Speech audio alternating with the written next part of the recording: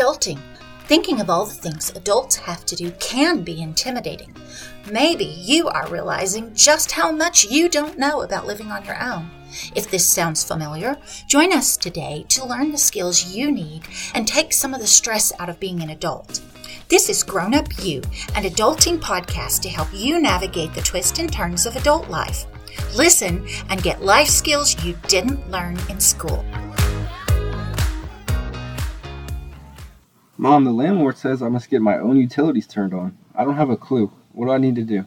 The first thing to do is to find out which utilities you are responsible for getting turned on. And most importantly, don't wait until the last minute to set up utility accounts and request the turn-on date. It often takes 2 weeks or more, depending on how busy the utility company is. Okay, I'll need to get started because I want to move in the first of the month, and that's 3 weeks away. I think the landlord said I must pay for everything, electric, gas, and water. You'll need to look in the copy of your lease and any information sheets that you were given, just to be sure. Okay, I have it here. Yes, it states no utilities are furnished. Do you know if it's an all-electric apartment, or will you need both gas and electric? Usually, the water company provides the sanitation service. Did you get an information sheet, or is it in the lease which utilities you need? It shows on the information sheet that the apartments in the complex use electricity and gas.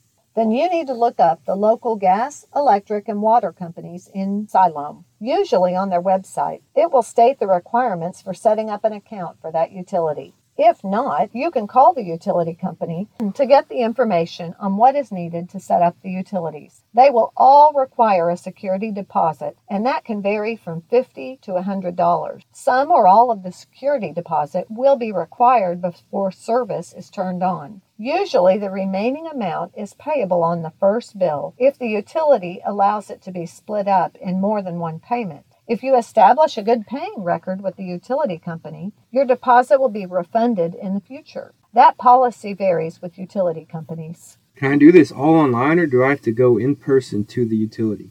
Good question. It depends on the utility company policy. If new service can be activated online, the website would have that option.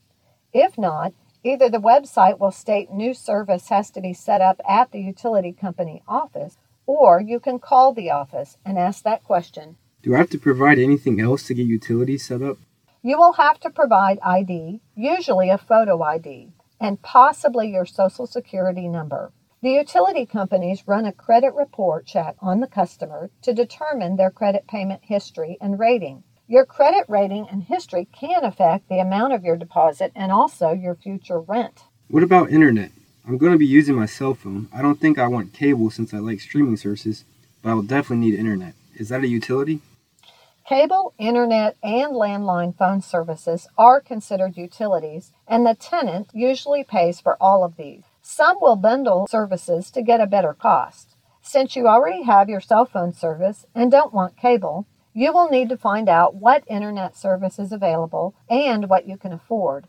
Some larger cities offer bundles with city utilities, but smaller towns usually require all separate utilities. There's a lot to do to get utilities turned on. Thanks for the information, Mom. I'm going to look up the utility information now. For information on personal finances, such as budgeting, credit, and more, you can contact your county extension office, the University of Arkansas Division of Agriculture.